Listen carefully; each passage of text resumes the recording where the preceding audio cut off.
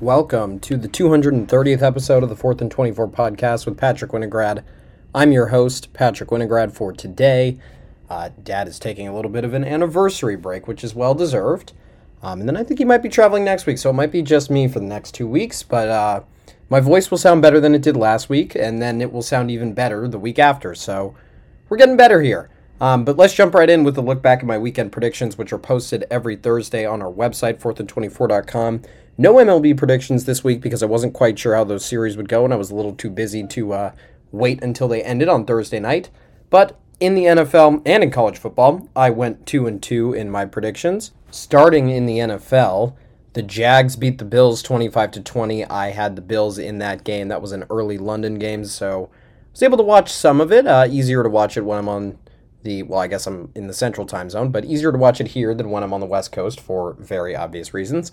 But look, the Jaguars played a good game in this one. They're basically home. This is basically a home game for them because they've now played in they've now played in London instead of in Jacksonville, I should say, 2 weeks in a row. I'm not sure. I would assume that they never went back to Jacksonville in between games. That would be kind of stupid.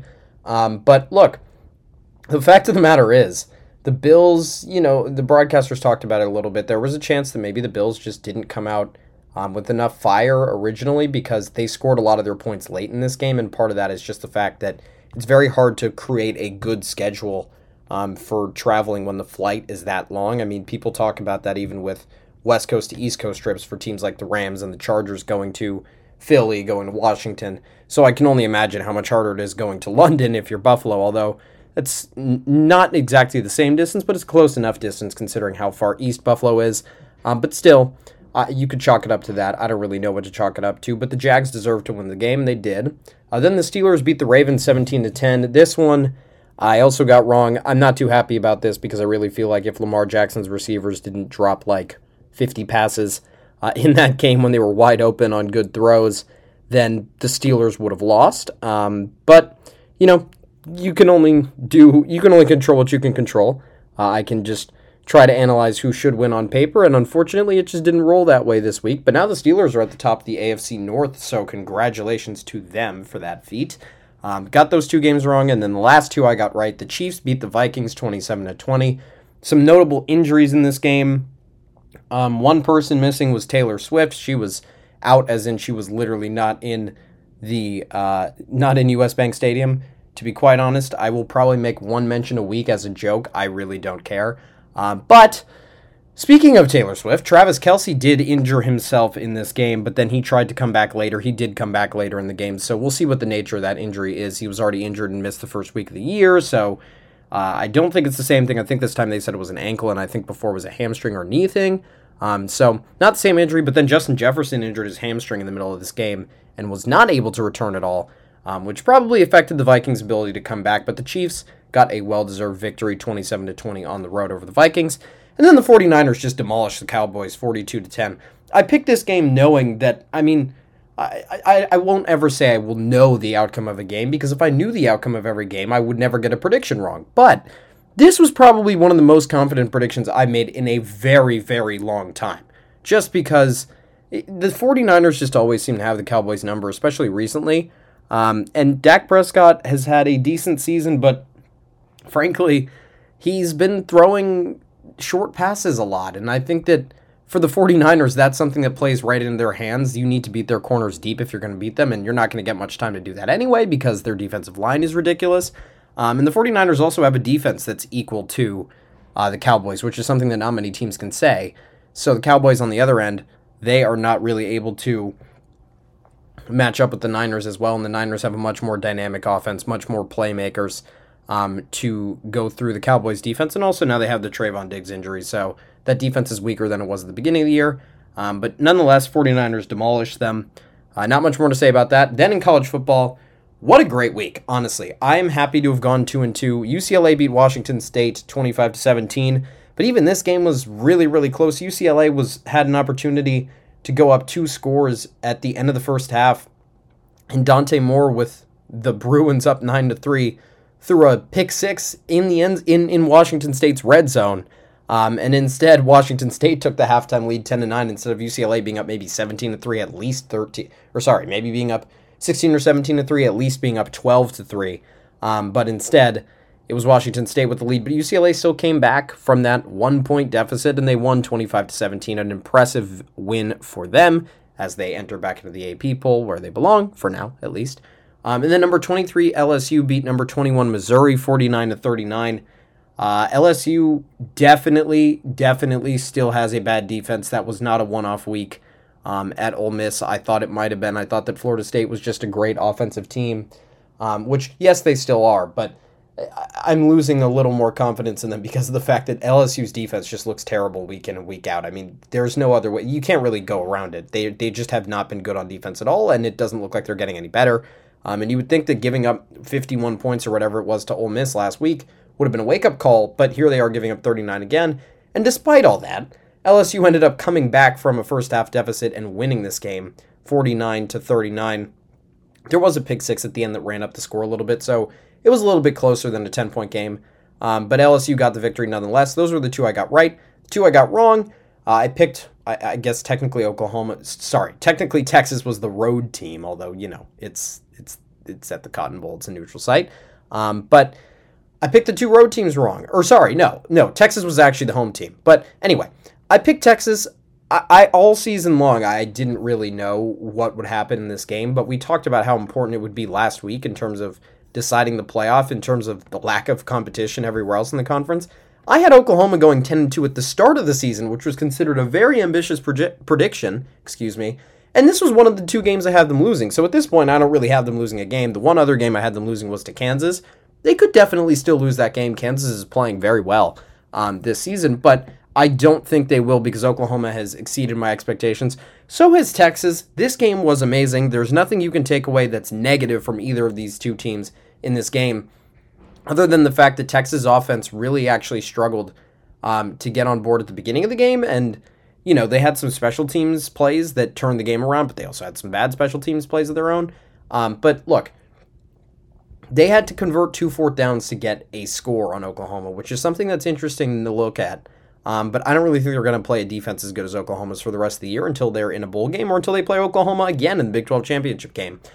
So that won't be an issue for them. I expect Texas to fully recover from this, probably win enough games to get into the Big 12 championship game. I fully expect Oklahoma to be there.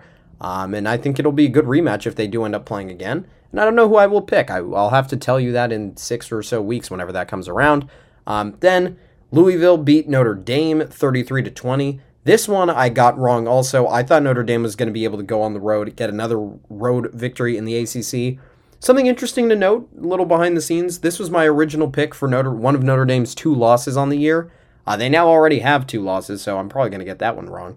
But I switched it from Ohio State and Louisville to losing to, maybe Louisville and USC was my original combination, and I think I changed it to Ohio State and Clemson, which that's probably not going to happen anymore. But look, Notre Dame, they're still a good team. They've just played a really hard schedule.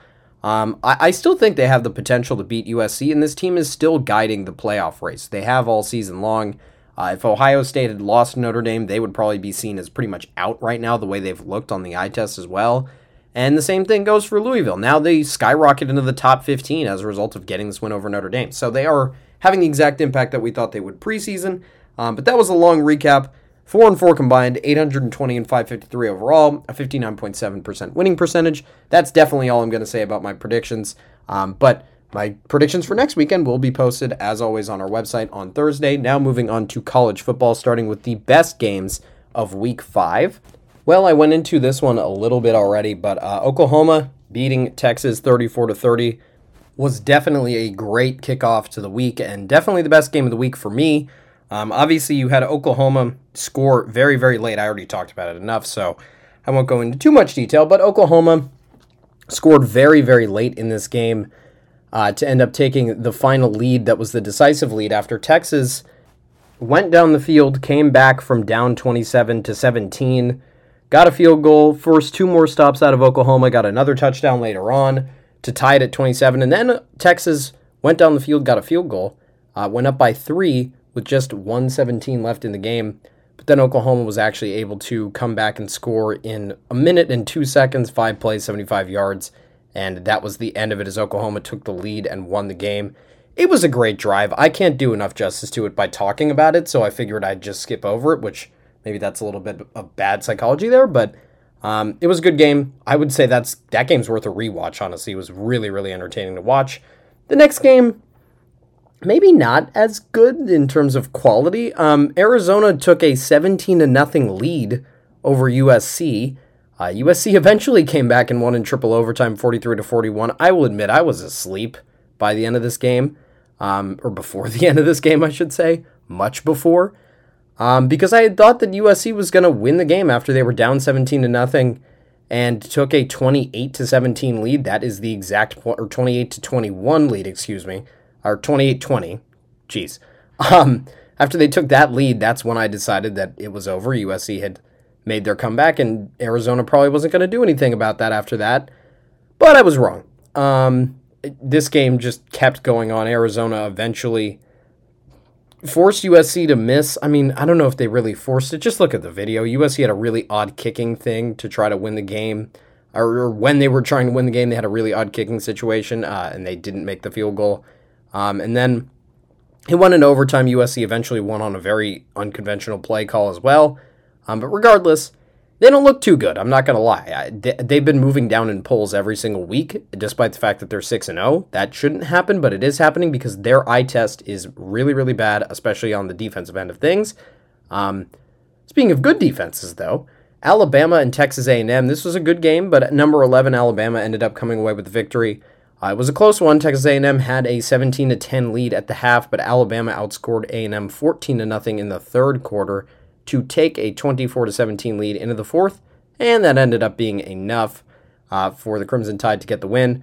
Look, this team still isn't a typical Alabama team. I said it before the year. I continue to say it. There's nothing else you can say about it. They're still a good team. They're probably somewhere in the top 15 to 20. I think that their name value does inflate their ranking a little bit, obviously. But the fact of the matter is this team is fine. They're a good team. I just don't know if they're a great team. Actually, I do know. They're not a great team. But then you have number 23 LSU, who beat Missouri. I talked about that already.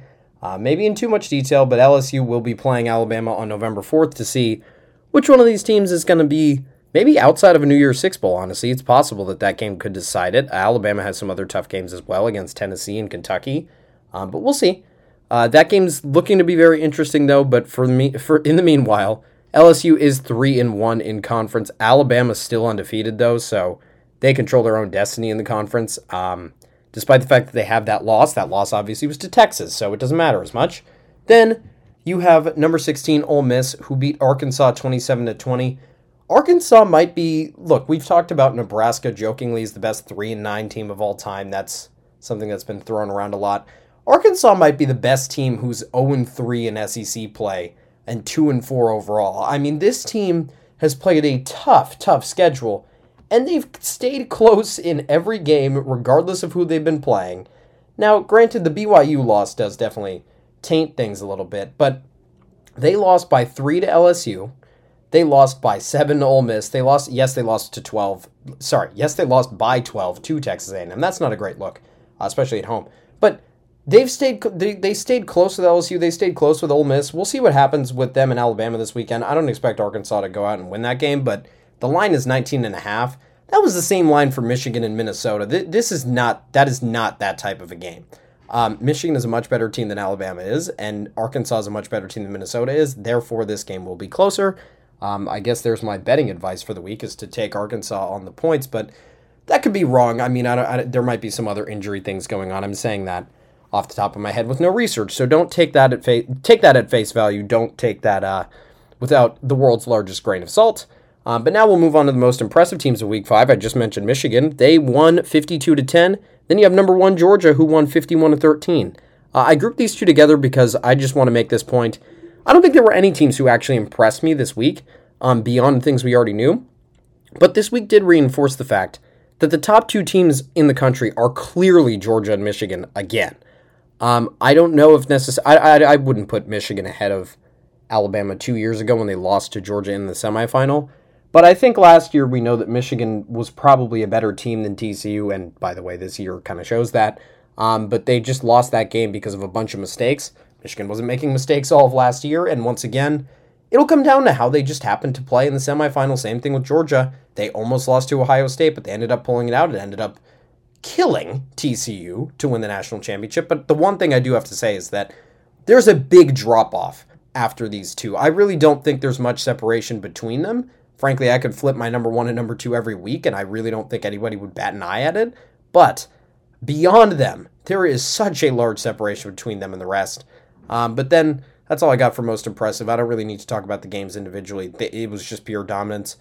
Michigan scored more defensive touchdowns than Minnesota scored total points. Michigan had more pick sixes. I'll phrase it this way. Ethan Kaliak-Manis had 1 completion in the second half of this game, and it was to Keon Sabb, a Michigan safety, who then converted that into a pick six. I'm not joking. He did not complete a single pass to a Minnesota player in that entire half. Anyway, now we'll move on to the biggest upsets of Week 5. If you think that sounded bad, just watch the end of Georgia Tech Miami. Miami literally could have taken a knee and won the game, and they decided that they were going to run the ball. They fumbled. Georgia Tech went 76 yards in 25 seconds or something like that, and they won the game. Miami, I have no idea how this team is ranked. This makes no sense. Frankly, I would never really thought they should have been ranked in the first place, but that went over A&M. That's a good win, though. A&M is a decent team, so I'll give them that. They get credit for that, but this team deserves 0 ranked votes after this week. I mean, that was awful. I don't know how you even stay close with Georgia Tech. Mind you, if you go transitive property-wise, I'm sure you've seen the image. There's this whole thing with Bowling Green and blah, blah, blah, blah, blah. I'm not going to go there. But Bowling Green beat Georgia Tech. Miami beat Miami of Ohio by like 1 million. And Miami of Ohio beat Bowling Green by 1 million. But all of a sudden, Georgia Tech is now able to beat Miami. It makes no sense. It's college football. It's chaos.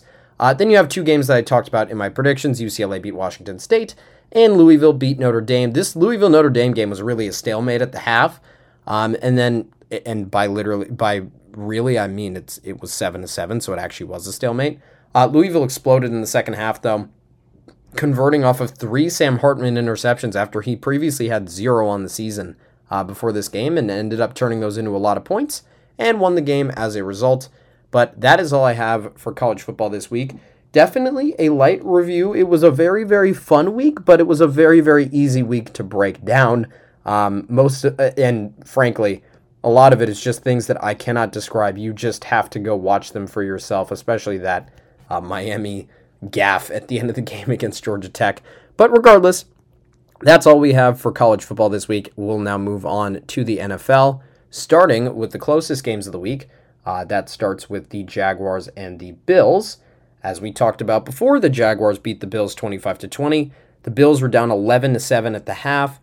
They scored 13 of their 20 points in the fourth quarter doing no-huddle, 2-minute drill stuff. And that was really the only flow they could get on offense the whole week. I mean, frankly, it just wasn't that coherent or complete, I guess you could say, of a performance for the Bills. Just very disjointed overall. But then you have the Falcons. They got a game-winning walk-off, whatever you want to say, field goal against the Texans to win 21-19. They are somehow above 500. Don't ask me how, but they are. They haven't lost a home game yet. Desmond Ridder is actually undefeated in his career at home, which is crazy. But they came off the London game against the Jaguars, and they came back ready to play, and they played a good game and won, and that's good for them. And then you have one of the weakest divisions, as always, in the league, the AFC South. The Colts beat the Titans 23-16 to, for now, seize control of that division, I believe, which is surprising, I will say. I didn't expect, or I guess, no, the Jaguars are at the top of that division as well. But look, I didn't expect the Colts to be at the top of that division either. I frankly, if you told me before the season that they were going to lose to the Rams last week, I definitely wouldn't say they'd be 3-2 and leading the division, because the Rams weren't supposed to be very good either, and they didn't even have Cooper Kupp in that game. But the Colts, credit to them, they are playing good enough football to be tied for division lead. Maybe that's a sign of things to come. Maybe that's just the Anthony Richardson effect. I don't know. I don't quite watch all the Colts games for many different reasons. But look, they're playing well. They're playing above expectations. I will just leave it at that and give them their credit for that. Then you have the AFC North, which is always a chaotic division. Right now, though, it's the Steelers on top, because after being down 10-0 at the half, they shut out the Ravens in the second half and then scored 14 unanswered points in the fourth quarter to win 17-10 over Baltimore. This was a ridiculous game. George Pickens had an amazing play at the end of the game to seal it not to seal it actually, to take the lead for the Steelers on a deep catch that he made. But look, there were many things going on in this game. Lamar's receivers dropping passes, Matt Canada being upset that the Steelers scored a touchdown. I don't really know why. Maybe he wasn't upset, maybe he was just emotionless, but that's weird for an offensive coordinator to not be happy when your team scores a touchdown, especially when the fans have been calling for you to get fired. You'd think that would make you very happy. But anyway, with all that, the Steelers are at the top of the AFC North, and that's a very good result for them, and they deserve some praise for that. The Ravens are also still 3-2, though, so they can definitely get back to the top of the division. They obviously will play the Steelers later in the season in Baltimore, and I fully expect them to win that game. But for now, it's the Steelers at the top of the division via the tiebreaker.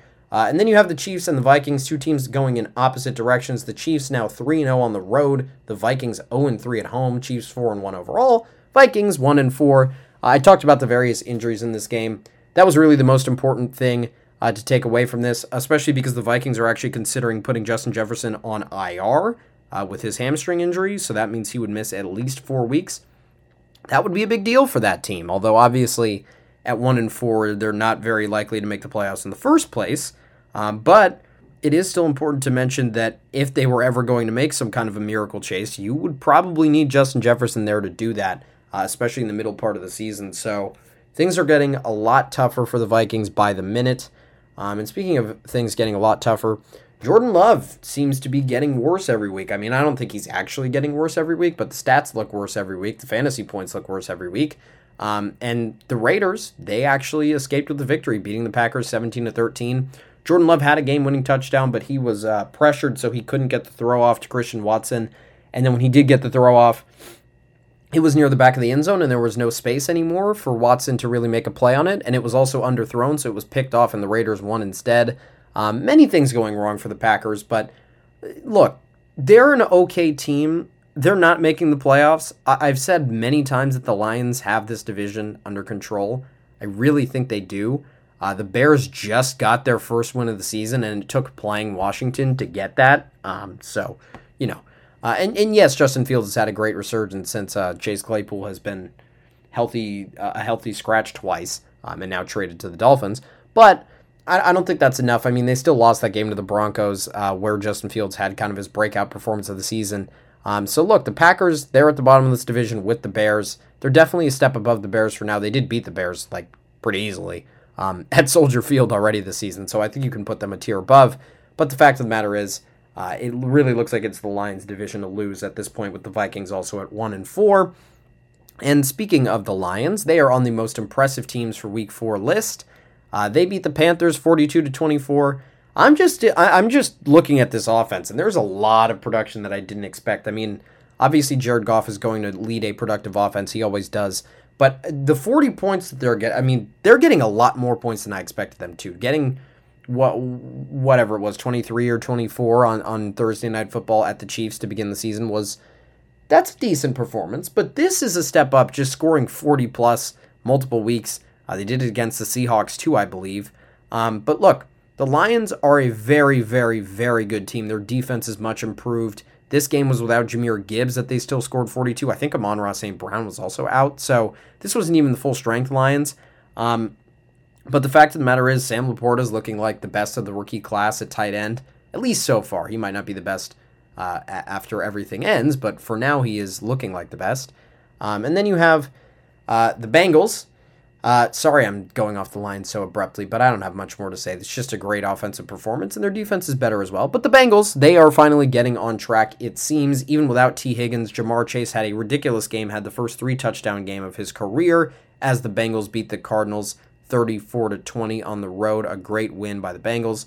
The Cardinals fall to 1-4, while the Bengals get to 2-3, which now all of a sudden you look at things, you take a step back, and you thought for a second, oh my God, the Bengals are 1-3. How are they going to make the playoffs? It's going to be impossible. Now you have the Steelers beat the Ravens, and all of a sudden, if the Steelers and the Ravens lose next week, the Bengals can be tied for first place in this division. It can change so quickly, especially at the beginning of the season, and especially when you have a team this talented. All those stats about how likely it is to make the playoffs when you're 1-3 Go back and check how many of those teams actually made the Super Bowl 2 years before they went 1-3 to start the season, and their quarterback was in their second year and is now in their fourth year. I guarantee you it's not many. So the Bengals are just kind of a different team when it comes to looking at those stats, and they already defied those stats last year because I think they're one of, out of the last 18 teams, I think, to start 0-3, they're the only team to make the playoffs or something like that. So they've defied those stats before. They'll do it again. I don't know why they always start slow, and they might want to figure that out because they might get an easier road in the playoffs if they had a fast start to the season. But the fact of the matter is, I still have faith in them to figure it out. It looks like they're starting to do that, and that was even without T. Higgins. So when he comes back, it'll be even better. Then you have the Saints. Look, you're going to get on here if you shut out somebody. I don't care if it's the Patriots. The Saints beat the Patriots 34-0.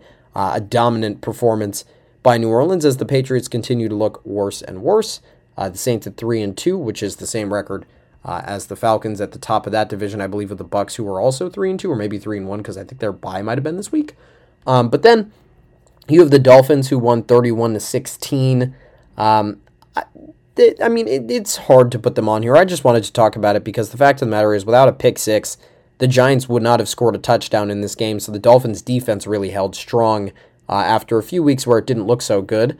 And then you have the Cowboys, who lost to the 49ers. The 49ers now at 5-0, along with the Eagles, the only unbeatens in the league, who I didn't mention because they didn't blow out the Rams, but that game also wasn't wasn't super close. It's pretty much right where I would have expected it to be. But the Eagles and the Niners are the two unbeatens. I talked about the Niners dominating the Cowboys already. So I will end it there with the NFL and move on to the most important thing right now, which is the MLB postseason. I'm not going to change tone. I'm not going to make it sound like I'm sad. I'm not going to sit here and pout. Obviously, we all know that I'm a Dodgers fan, and my dad is too. But the fact of the matter is, I'm here to analyze all the games, and I have many things to say about the Dodgers that are probably all negative because, well, they're losing 2-0. But let's start before we get to the NLDS. Go all the way back to the wild card recap. I'm going to do this quickly because, it's been over for half a week, but the fact of the matter is the MLB put the playoffs in the middle of the week. Way too much. This podcast is structured around recapping things that happen over the weekend because most of the time, leagues schedule their most important games on the weekend, or if you're a football league, you only schedule games over the weekend pretty much. But the MLB is doing its own thing, and all these series happened in the middle of last week, but I'll get through them quickly. First, you had the Rangers, who swept the Rays. They won the first game 4-0, second game 7-1, just all-out domination by the Rangers over the Rays. This is a team that can be really, really dangerous. I'm going to talk more about what I think about them later. But the Rays, meanwhile, have lost 7 playoff games in a row now. Some lackluster atmospheres as well as the games were starting early, and it's at Tropicana. Then you have the Twins, who swept the Blue Jays. They won the first game 3-1, won the second game 2-0. If the Blue Jays could get a hit with runners in scoring position or a home run, they would have won the series. But instead, their pitching staff only gave up 5 runs across 18 innings, but their offense only got 1 run. And now they are sitting at home while the Twins are tied with the Astros. That's a little bit of a spoiler, but we'll get to that later. I'll turn now to the National League really quickly. The Diamondbacks swept the Brewers, and in case you needed any reminder, I had the Rays and the Blue Jays. My dad had the Rangers and the Blue Jays, so he went 1-1 in the AL, I went 0-2. But I got both the NL series right because I picked the Diamondbacks as soon as I heard that Brandon Woodruff wouldn't be pitching, and the Diamondbacks were able to actually put 6 runs up on Corbin Burns and then put 5 up on Freddie Peralta, obviously not all on the starter in either of those games. But they won 6-3 in the first game, 5-2 in the second game, and then pure domination from the Phillies as we expected. My dad did pick the Phillies in 2, so he did pick the sweep. Game 1, it was a Phillies 4-1 win, and Game 2 was a Phillies 7-1 win. I will say it's really disappointing that every single series here was a sweep. I mean, it's just bad. It's frankly, once we get to the ALDS, you will realize that the playoffs this year have been incredibly boring. I don't want to be that person, but it's not just because the Dodgers are losing. Yesterday, I was very excited during that game because the Dodgers pretty much always had the tying run at the plate. But these series are just not fun to watch because the fact of the matter is, I will get to this in a second when we talk about the ALDS, and I guess I'll start with the ALDS, but the Rangers are leading the Orioles 2-0. They went on the road to Baltimore and won Game 1 3-2, and then in Game 2 they took an 11-2 lead before the Orioles came back and eventually made it 11-8 at the end of the game, but the Rangers very easily won both of those games, which meant that through through the wild card and through the first 2 games of the ALDS and the first game of both NLDS series, none of the teams who were losing the series had won a single game. Everything was a sweep, and everything was a 2-0 lead. Finally, the Twins won over the Astros, and in Game 2 to tie it up at 1-1, they became the first team losing the series to actually win a game. But I'll go back to the Rangers real quick. Look, the Rangers have come out and dominated. I didn't expect this without Max Scherzer, but the fact of the matter is, there is a reason this team was number 1 in the league at the start of the year. There were times where they were viewed as the best team in the league, better than the Braves, better than the Rays. But the Braves went on that run at the end of the season, kind of middle of May, maybe not end of the season, but after the end of May, kind of in the June to August range, and then kind of carried the momentum forward. The Rangers were on their run at the beginning of the season, so people kind of forgot about them. And then all of a sudden, they lose the division on the final day of the Astros, everything looks bad, and then they just come back to life again, and they destroy the Rays, easily discard of them, and then they do the same thing with the Orioles, so far. And now, finally, 4 games into the playoffs, after winning 4 straight road games, they will actually play a home game at Globe Life Field, which is interesting because that was obviously the host of the 2020 World Series, so there have been playoff games played there before, but this will be the first time the Rangers play in their shiny new stadium that kind of looks like a dumpster. But look, the Rangers are playing well right now. I fully expect them to win at least one of those 2 games at home and close it out in 4, if not tonight, and that game is going to start really, really soon. But the Rangers are just playing really well. Right now, they're my World Series pick. I'm just going to say that. I mean, I thought that this team was really good. I had trouble even picking the Rays over them in the first place, but this is a team I've been relatively high on. I started relatively low on with DeGrom at the beginning of the year, but with the addition of Jordan Montgomery, with the other additions they've made throughout their bullpen, Aroldis Chapman, Jose Leclerc coming back and being really good, all of those things have just led to me actually having a lot of confidence in the Rangers. Evan Carter has been ridiculous since his promotion. I didn't expect that they were going to put him up in this lineup just due to the fact that they were playing so well, but the fact of the matter is, at the end of the year, they kind of needed a spark, and Evan Carter has been that. They're my World Series pick for now, but meanwhile, I will move off of that series and talk about the Astros and the Twins. Game 1, the Astros won 6-4. Good offense in that game by Yordan Alvarez, not by the Astros overall, but he had 2 home runs. The Twins not doing too well with runners in scoring position for guys not named Carlos Correa, and that continued in Game 2. But in Game 2, Pablo Lopez completely shut down the Astros, so it didn't matter. He pitched 7 shutout innings before Yordan Alvarez, you guessed it, who else would have scored the runs, hit a 2-run home run to make it 6-2, but the Twins had already pretty much sealed up the game at that point. And now we're tied. And really, going forward, I have no idea who's going to win. A lot of executives think the Twins were a sneaky pick for not only winning series and multiple series, frankly, but winning the World Series, which I think is crazy. But the fact of the matter is the AL is wide open. I really do feel like the Rangers are kind of seizing that opportunity for themselves, and I think they're now actually the favorites, just because of the fact that they're up 2-0 in the series, whereas the Astros are tied 1-1, and the Phillies and the Braves are tied 1-1. But look, the Twins have played well. I'm happy that they got their wins, because they have not had playoff wins in a long, long time. Basically, I forget if it's once.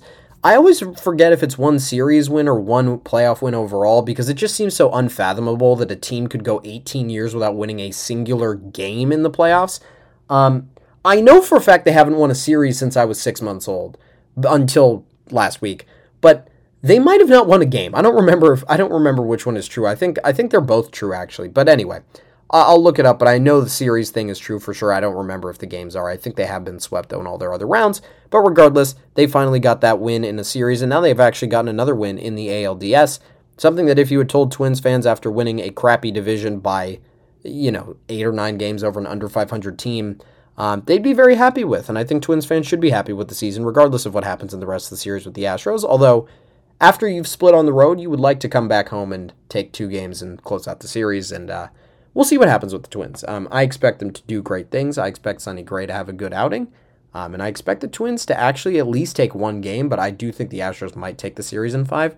Maybe I'm selfishly thinking that because I want to see the Rangers and the Astros, because it would be a really interesting series, because those teams actually don't like each other at all. like this season, they have had many, many fights and many, many verbal spars, whatever you want to call them. But regardless, I'll move on to the NLDS, talk about two teams that also don't like each other. The Phillies and the Braves, they don't like each other. Game 1, the Phillies won 3-0. Atlanta, no offense whatsoever. Ronald Acuna, no hits whatsoever. Game 2, same story, no hits for Ronald Acuna, but trailing 4-0, trailing 3-0 actually, after just the third inning and trailing 4-0 eventually, the Braves came back and won this game 5-4. That was really, really important. The amount of energy that was kind of jolted into that team after getting that win, it's immeasurable, and it's going to be very, very important going forward that they got this win. They might not win the series. I don't know if the Phillies will just beat them again like they did last year, because Philly is a tough place to play on the road in the playoffs. But regardless, I know that the Braves are going to be a lot closer than they would have been if they would have just, fell on their sword and lost 4-0 again, and gotten shut out. But just like Ronald Acuna for the Braves, the Dodgers need Freddie Freeman and Mookie Betts. Game 1, the Diamondbacks chased Kershaw out of the game after he only got 1 out and gave up 6 runs. They won 11-2. Don't have anything to say about that game at all. It was just a demolition, honestly. And then in Game 2, the Diamondbacks won 4-2. Freddie and Mookie are 1 for 13 so far with 3 walks, 2 for Freddie, 1 for Mookie, both of those in Game 1. So only Freddie got on base with a infield hit in last night's game, as the Dodgers lost 4-2. And now they're turning to Lance Lynn, so things don't look very good for the Dodgers. But look, the fact of the matter is the difference is coming from the top of the lineup. It is very, very simple and very, very clear-cut. If you just went off of playoff numbers, the Dodgers' OPS from the top 3 in the lineup, you have Mookie at 125 with that 1 walk. You have Freddie Freeman at somewhere in the low 500s from a 375 on base and a 167 slug, aka he's 1 for 6 with a single. And then Will Smith is at 750 because he hit a meaningless triple that knocked in Mookie and Freddie after they had those 2 walks, but the Dodgers were already losing 11-0, excuse me. So that didn't matter at all. Meanwhile, on the Arizona end of things, Corbin Carroll is slugging 1,000. His on base is 632 in the playoffs. Ketel Marte's OPS is 816 in the playoffs. And then Tommy Pham's OPS is 977. And then if you want to go even lower, you can go to Christian Walker, whose OPS is 850. And then if you want to go even farther than that, Gabby Moreno is also over 900. So this is just an offensive onslaught that the Dodgers can't deal with right now. They did a better job with the bullpen limiting Arizona's production. After Bobby Miller gave up 3 runs in an inning and 2/3, Dave Roberts made the right decision, sensing that it could be a make-or-break moment for the pitching staff. He put Brusdar Graterol in against Tommy Pham with first and second and 2 outs, and it was the right move. The Dodgers didn't give up another run until the 6th inning when Lourdes Gurriel Jr. hit a solo homer. But the fact of the matter is, LA had the tying run up over and over and over and over again, and just couldn't hit with runners in scoring position, left 7 guys on base, 1 for 6 with runners in scoring position. The only runs scored off of an infield single by Kike Hernandez with the bases loaded, and then a solo homer from JD Martinez. Just a disappointing performance from the Dodgers again. I mean, that's really all I can say about it. The top of the lineup for Arizona, despite the fact that you're talking about, yes, Ketel Marte and Tommy Pham are vets, but definitely don't have as much playoff experience as Mookie Betts and Freddie Freeman. And then when you look at Corbin Carroll, who has obviously never played in a playoff game before because it's his rookie season, he's the best player in the series, and frankly, it hasn't been very close to this moment. Zach Gallen didn't necessarily have he had a good outing, but he didn't have a great outing.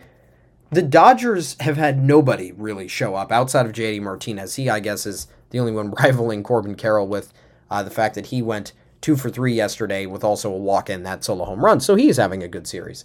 But the fact of the matter is the Dodgers have no production from the bottom of their lineup.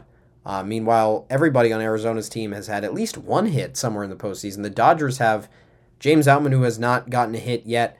Chris Taylor hasn't gotten a hit yet. Jason Hayward hasn't gotten a hit yet. Mookie Betts hasn't gotten a hit yet. Kike Hernandez is only 1 for 4. Miguel Rojas is 1 for 2 in the few opportunities that he's been given. Or I think he's 2 for 4 with a few singles. And then Colton Wong is 0 for 3. So the Dodgers just don't have anything going offensively right now, and that's really the thing that has limited them in the series. But Arizona deserves this lead. I mean, they have thoroughly outplayed the Dodgers. That is all I can say about it, and that's all I do have to say about it. So for now, that wraps this edition of the 4th and 24 podcast. please be sure to check out our next podcast, which will be on Tuesday, October 17th, where we will recap my weekend predictions once again, look at Week 7 of college football, review NFL Week 6 action, and have a review of MLB playoff action. Probably at that point, it will be the championship series. I believe those will have started, but there's a chance one of them might not have yet. But in the meantime, be sure to check out my additional content, including our college football poll that's posted every Monday. My MLB power rankings are now over, I will say, but that means bracketology is around the corner. I will have a preseason bracketology up in the next week or two, sometime like that. I haven't set a timeline yet, don't really know, but definitely before the season, which starts early November, so next 2-3 weeks.